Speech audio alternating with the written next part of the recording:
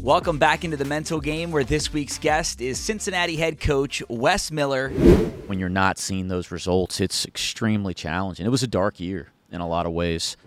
And in this episode, Coach Miller opens up about his basketball career, going back to his playing days at North Carolina that has now led him into coaching, where he's the head coach at the University of Cincinnati, now leading the Bearcats into the Big 12. We talk about basketball, mental health, both of them together as he tries to help his players both on and off the court. All of that and much, much more in this episode. But once again, if you're loving the Mental Game, please like, subscribe, rate, review, tell your family, tell your friends, as we try to help as many people as possible with their mental health. But without further ado, it is now time for the latest edition of the Mental Game with Wes Miller.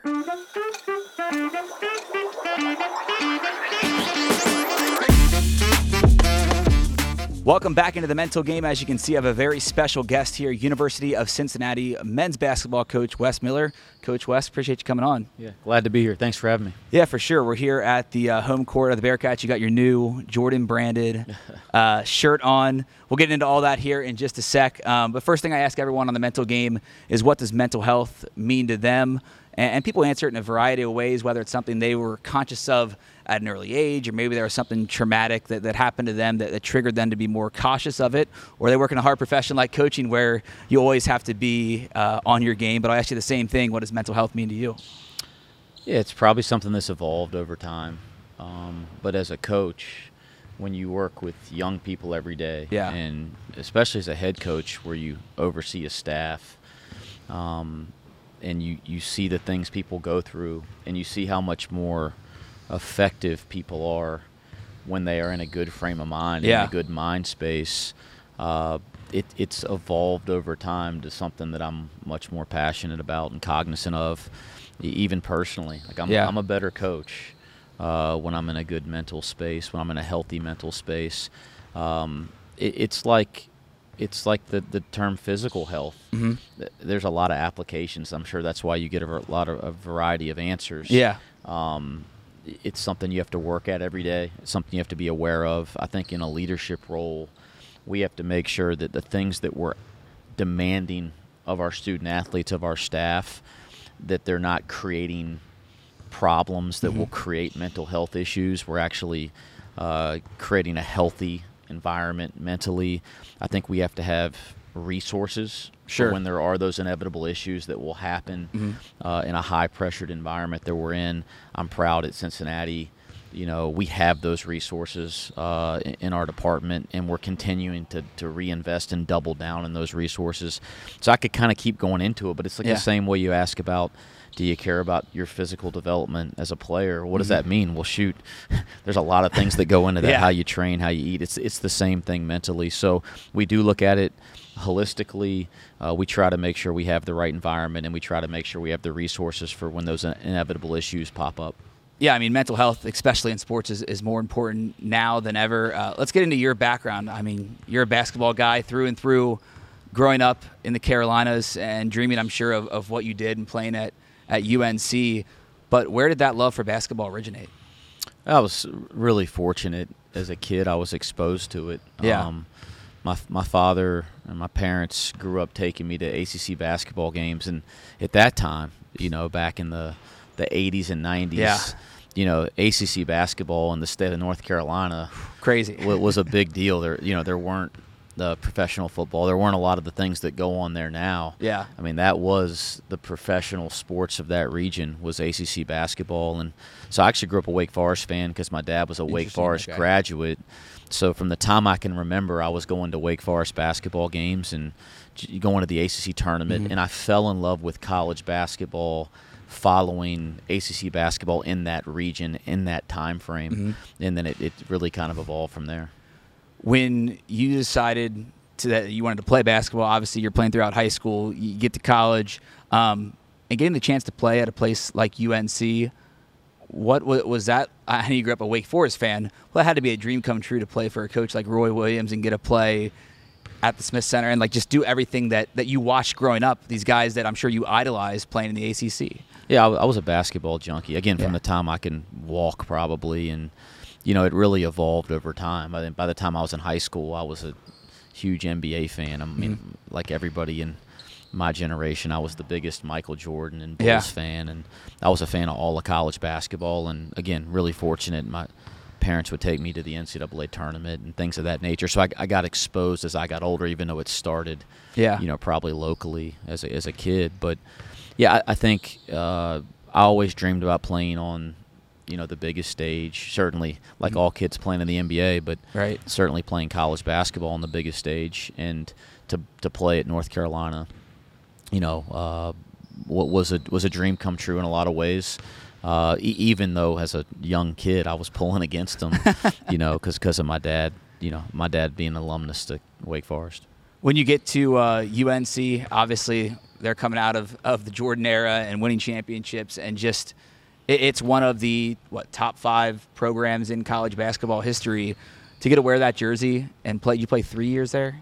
Played 4 years. So 4 years there. Transferred in. I was a freshman at James Madison as a scholarship player. Yeah.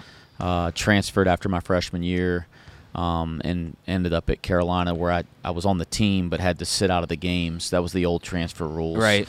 So I had to sit out the games for a year, but I was there playing for Coach Williams for 4 seasons. And him obviously being the great coach that he is, I think that probably sparked your interest in coaching, maybe learning under him, playing for him.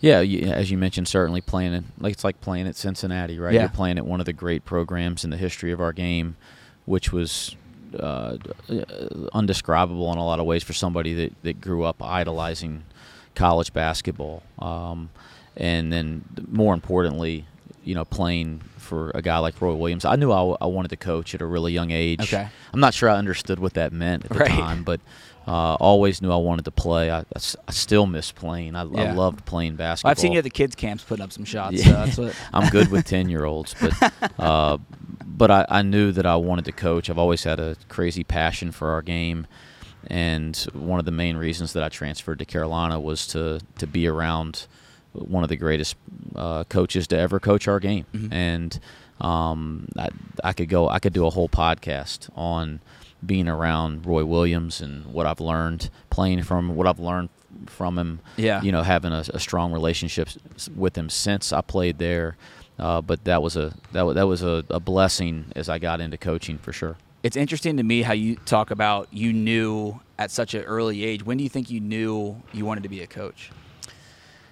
I think if you asked me at 8 years old, really, like, what do you know, like the old question of what do you want to do, and most kids would say, I want to be an astronaut or something. I wanted to be an NBA basketball player, and when I was done playing, I wanted to coach. I mean, I thought I had my life figured out. Now again, I don't know if I understood what coaching was till I got into coaching for a couple years, but I think from a young age, that was my dream, was to play the game and then coach the game. Yeah, and to have that mindset of wanting to go learn under Coach Williams. I mean, that takes a lot of smarts. It takes a lot of knowledge, a lot of ambition to know. Obviously, you want to live the dream of playing at Carolina, but learning under a guy like him and just being able to, at an early age, see what success is like at that level, that had to set you up for your career of just setting the standard of how you should coach, right?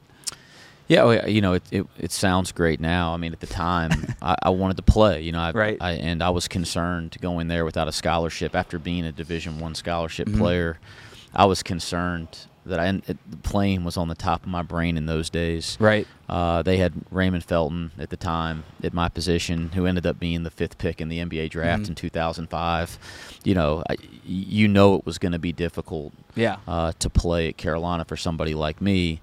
So it wasn't that easy of a decision, although it may sound that way now. I remember sitting in Coach Williams' office when I was going through the transfer process, and he looked at me and looked at my father and said, "What do you want to do when you're done?" And I said, "I want to coach." And he said, "Well, you have to come here." And that was his big recruiting pitch, that it wasn't just a 4-year decision. It was a decision that would impact the rest of my life. And I didn't come to it right away, but with some help from my father, I kind of saw the light. And again, it was one of those things that I don't know if I understood it all at the time, but it's a decision that changed my life in a lot of ways. In college, when you're wanting to play, chomping at the bit to get on the court at a blue blood program, and you're not, how does that affect your mental health? Did you go through some darker days or depression, or just put your head down, keep working? No, it was, on a personal level, it was very difficult. And I always felt like I had perspective. Again, been really fortunate to have great parents, great coaches in my life around me. But when I wasn't playing, I think I redshirted my first year there. My second year, 04-05, I tell this to every team that I coach. We won the national championship at the end of that year, which was another event that changed my life, and I was a part of that, and it's impacted me ever since. But it was a very difficult year, maybe by far the most difficult year of my college career till the end. Yeah. Right? Because I wasn't playing, and I desperately wanted to play, and I, like a lot of student athletes, was putting everything I thought I could put into trying to be the best player I could and earn playing time. Yeah. And when you're not seeing those results, it's extremely challenging. It was a dark year in a lot of ways. But fast forward to the national championship where you are part of something that's just so much bigger than you. Those are aha moments where you go, okay, it was worth it. Or the following year when I was fortunate to start on a top 10 team.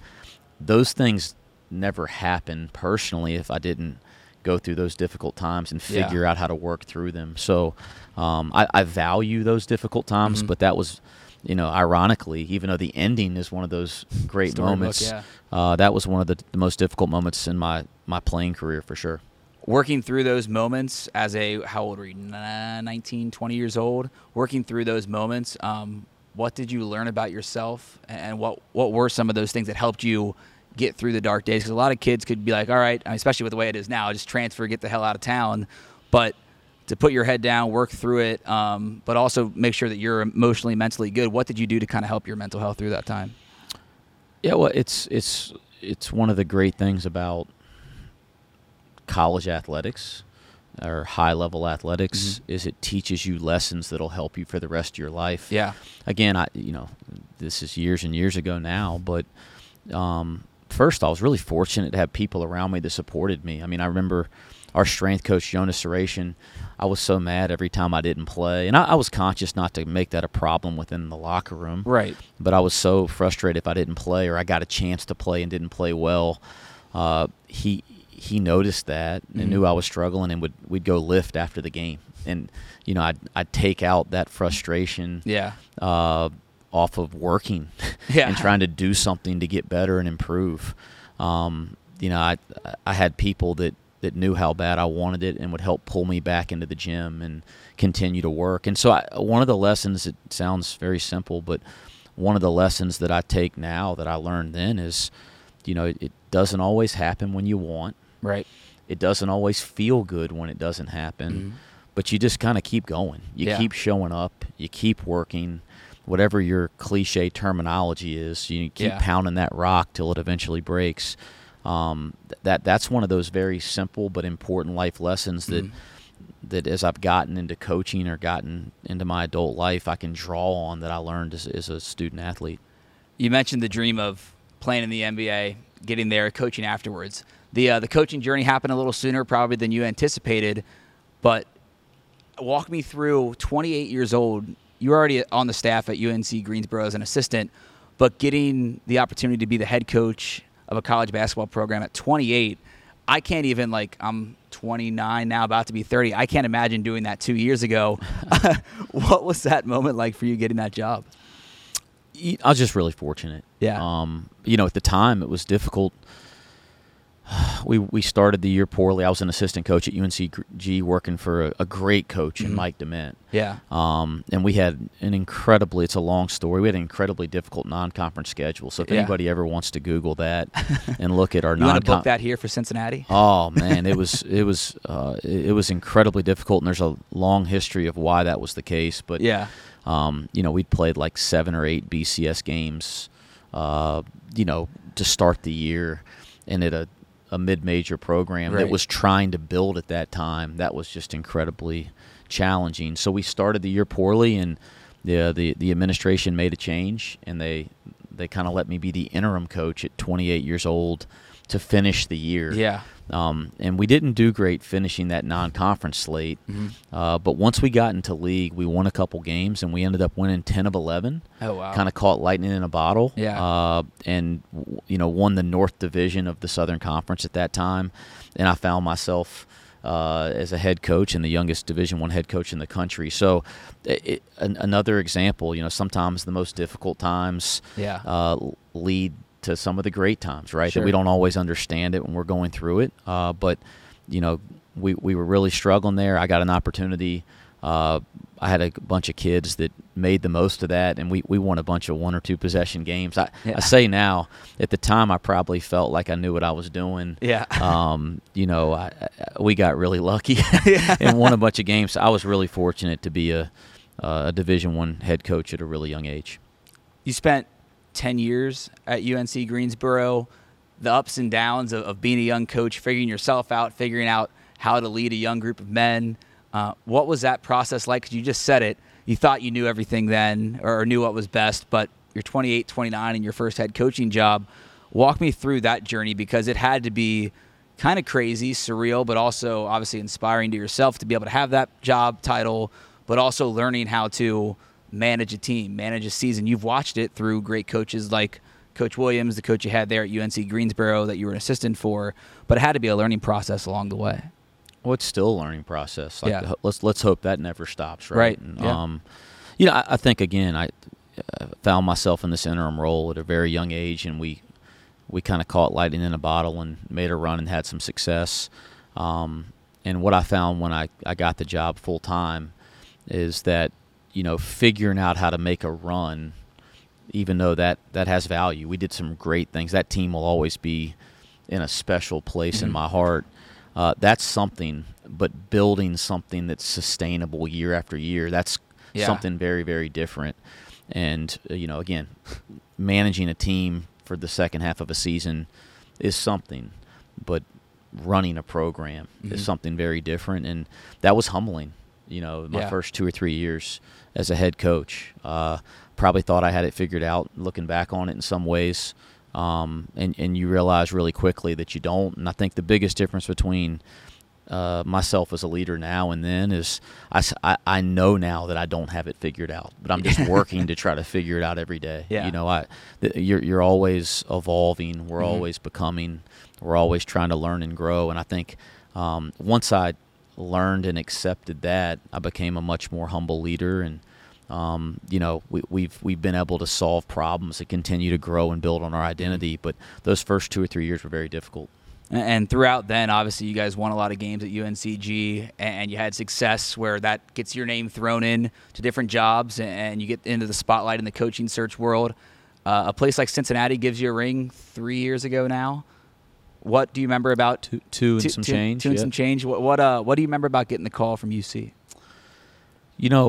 It's really interesting as we started to have. I think we had 5 straight 25-plus win seasons.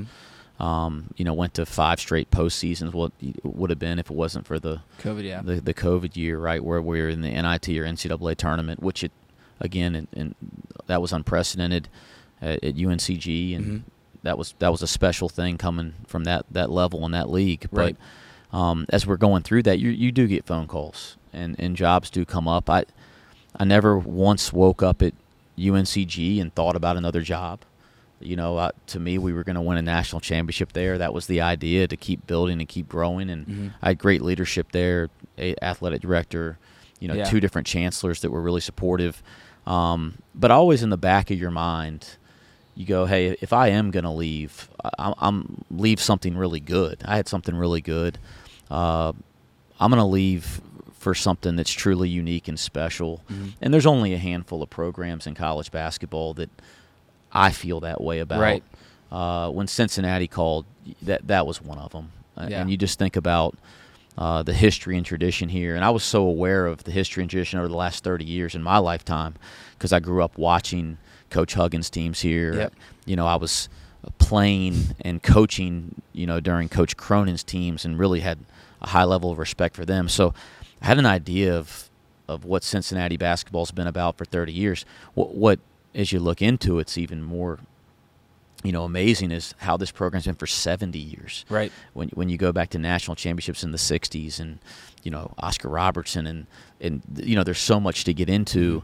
This is one of the great programs in the history of our game. And so this was one of those phone calls that makes you, it gives you that knee-jerk reaction and makes you want to learn more, and was one of the only places that I ever got a call from that I was really excited about and considered leaving UNCG for.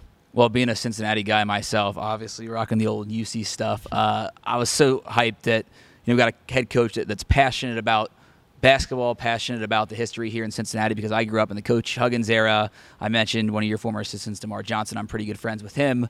But just like watching Melvin Levitt, Kenyon Martin, those guys, the Jordan Brand jerseys, and just the games on national TV every week, it was crazy watching that era of Cincinnati basketball.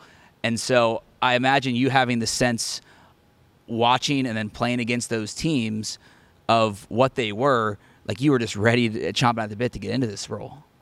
Yeah, and I honestly, that I'd never been in the city of Cincinnati. I didn't know a lot about the University of Cincinnati. Mm-hmm. By the way, but both have blown me away. The community here, this town. I don't call it a town. I mean a city. This is a big town. Yeah, no, I agree with you on that. But this university, it's amazing some of the things that we're doing here. I didn't know any of that, but I knew what Cincinnati basketball meant in between those lines down there. Yeah. And I felt like the basic values of what this program has been about, I resonate with those. Mm-hmm. Our teams over the years have resonated with those similar values, so I felt like there was a real fit there.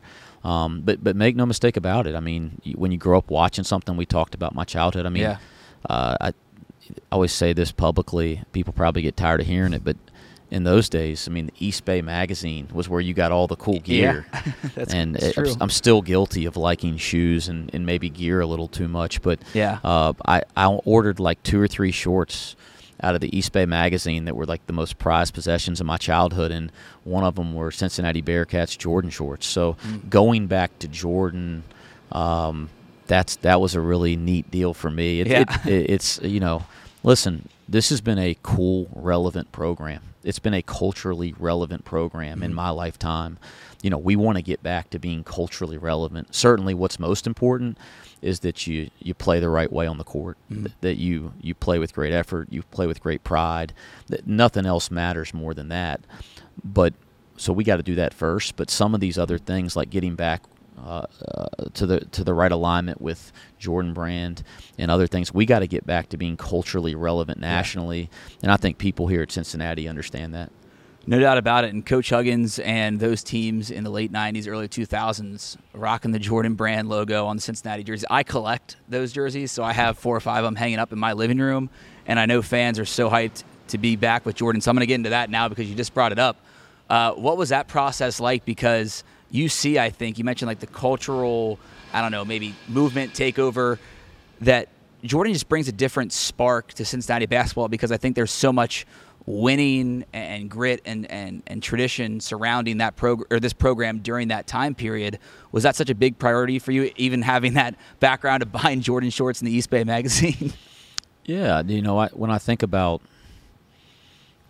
Cincinnati basketball, I think about a certain edge, right? A certain toughness, a chip on your shoulder, and that's not just those teams in the 90s and early 2000s. I thought Coach Cronin's teams exemplified that, right? When I think about Cincinnati basketball, those are the things that pop up, and as you live in this community, you see why it represents this city so well. Yeah.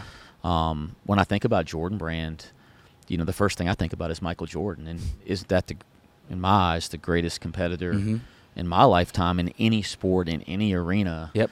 And so there's just some really natural alignment there, and it was so neat that's one of, we're an original Jordan Brand school when they started working with college basketball, that it wasn't just the alignment with the colorway, which is also another cool thing. There's real natural alignment with that competitive edge. Again, one of the reasons I came here is because I felt alignment with that personally, and as a coach, and the teams that I coached resonated with some of the same things. So I think the neat thing is is not just that, Jordan's cool and we're wearing Jordan. It's right. there's real relevance and alignment on a fundamental level, and that excites me more than just wearing a cool pair of gear. Well, certainly that going to the Big 12, having Jordan Brand back on board is going to help recruiting and going to help you build this program like you've been doing these last couple of years. But walk me through those first 2 seasons here in Cincinnati. Obviously, like any coaching change, you're going to have some ups and downs along the way, whether it's transfer portal or getting your roster together, recruiting. What did you learn about yourself those first 2 years here in Cincinnati?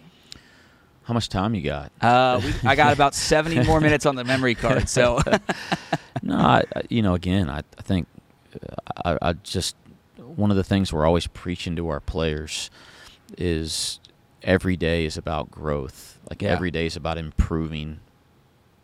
Every day is about learning. So we got to practice what we preach as coaches, as teachers.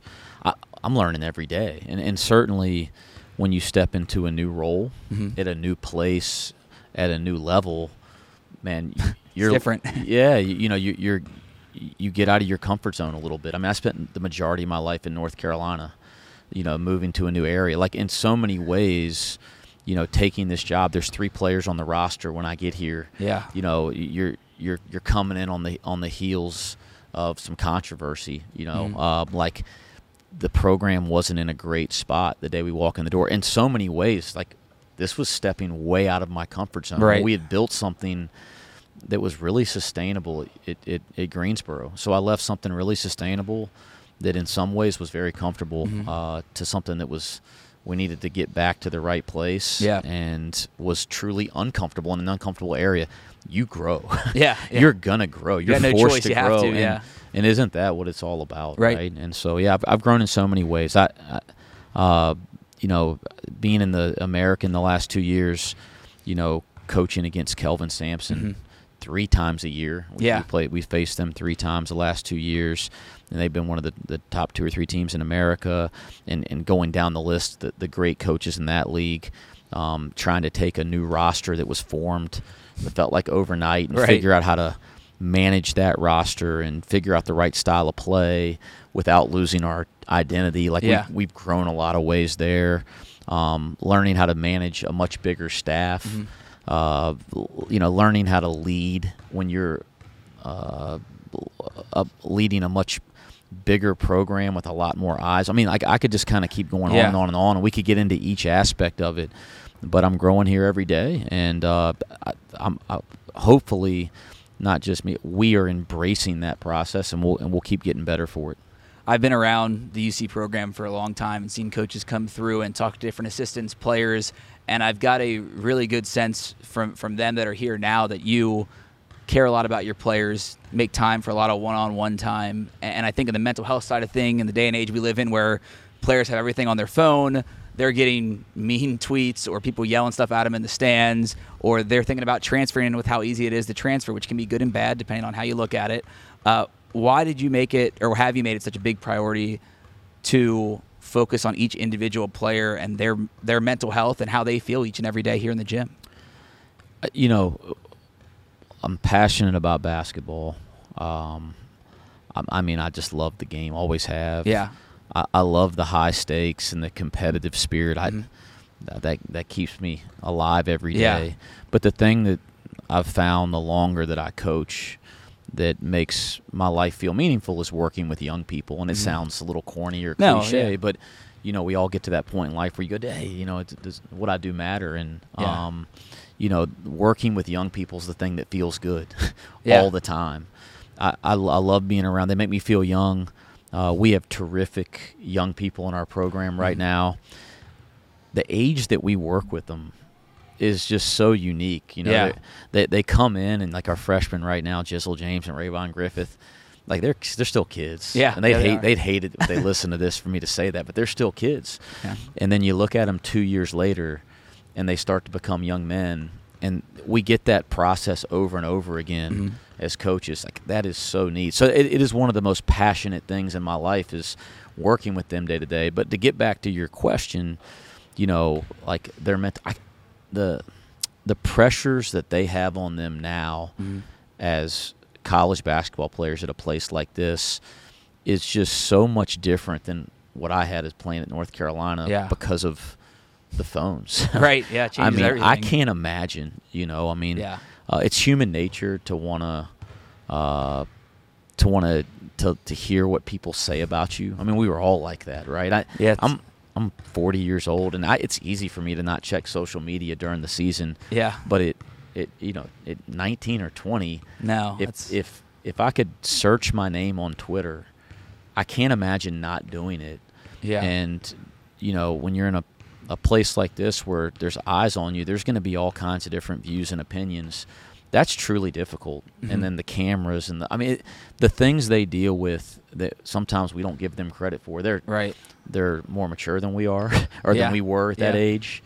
They're actually more emotionally prepared. They're more socially aware than we were at that age. And so it's really important that we put into perspective what they're dealing with, and we make sure that we're sensitive to it. Yeah. Do you keep in mind just everything you just mentioned, the phones, the pressures, the things that, I'm 30, but I didn't have, I think, like, Twitter came out when I was in high school, and I obviously wasn't, like, a high-performing athlete, so I didn't have the people saying mean stuff at me. I guess when I was a sports reporter, I would get emails and things like that and tweets. But how do you make sure that, like, do you preach that to them throughout the off season or what kind of do you guys do to help them with their mental health and keep things in perspective that get them engaged mentally and make sure that they don't go to a dark spot when they get a mean tweet or when they get benched or they're not getting the playing time like you were talking about earlier in your career?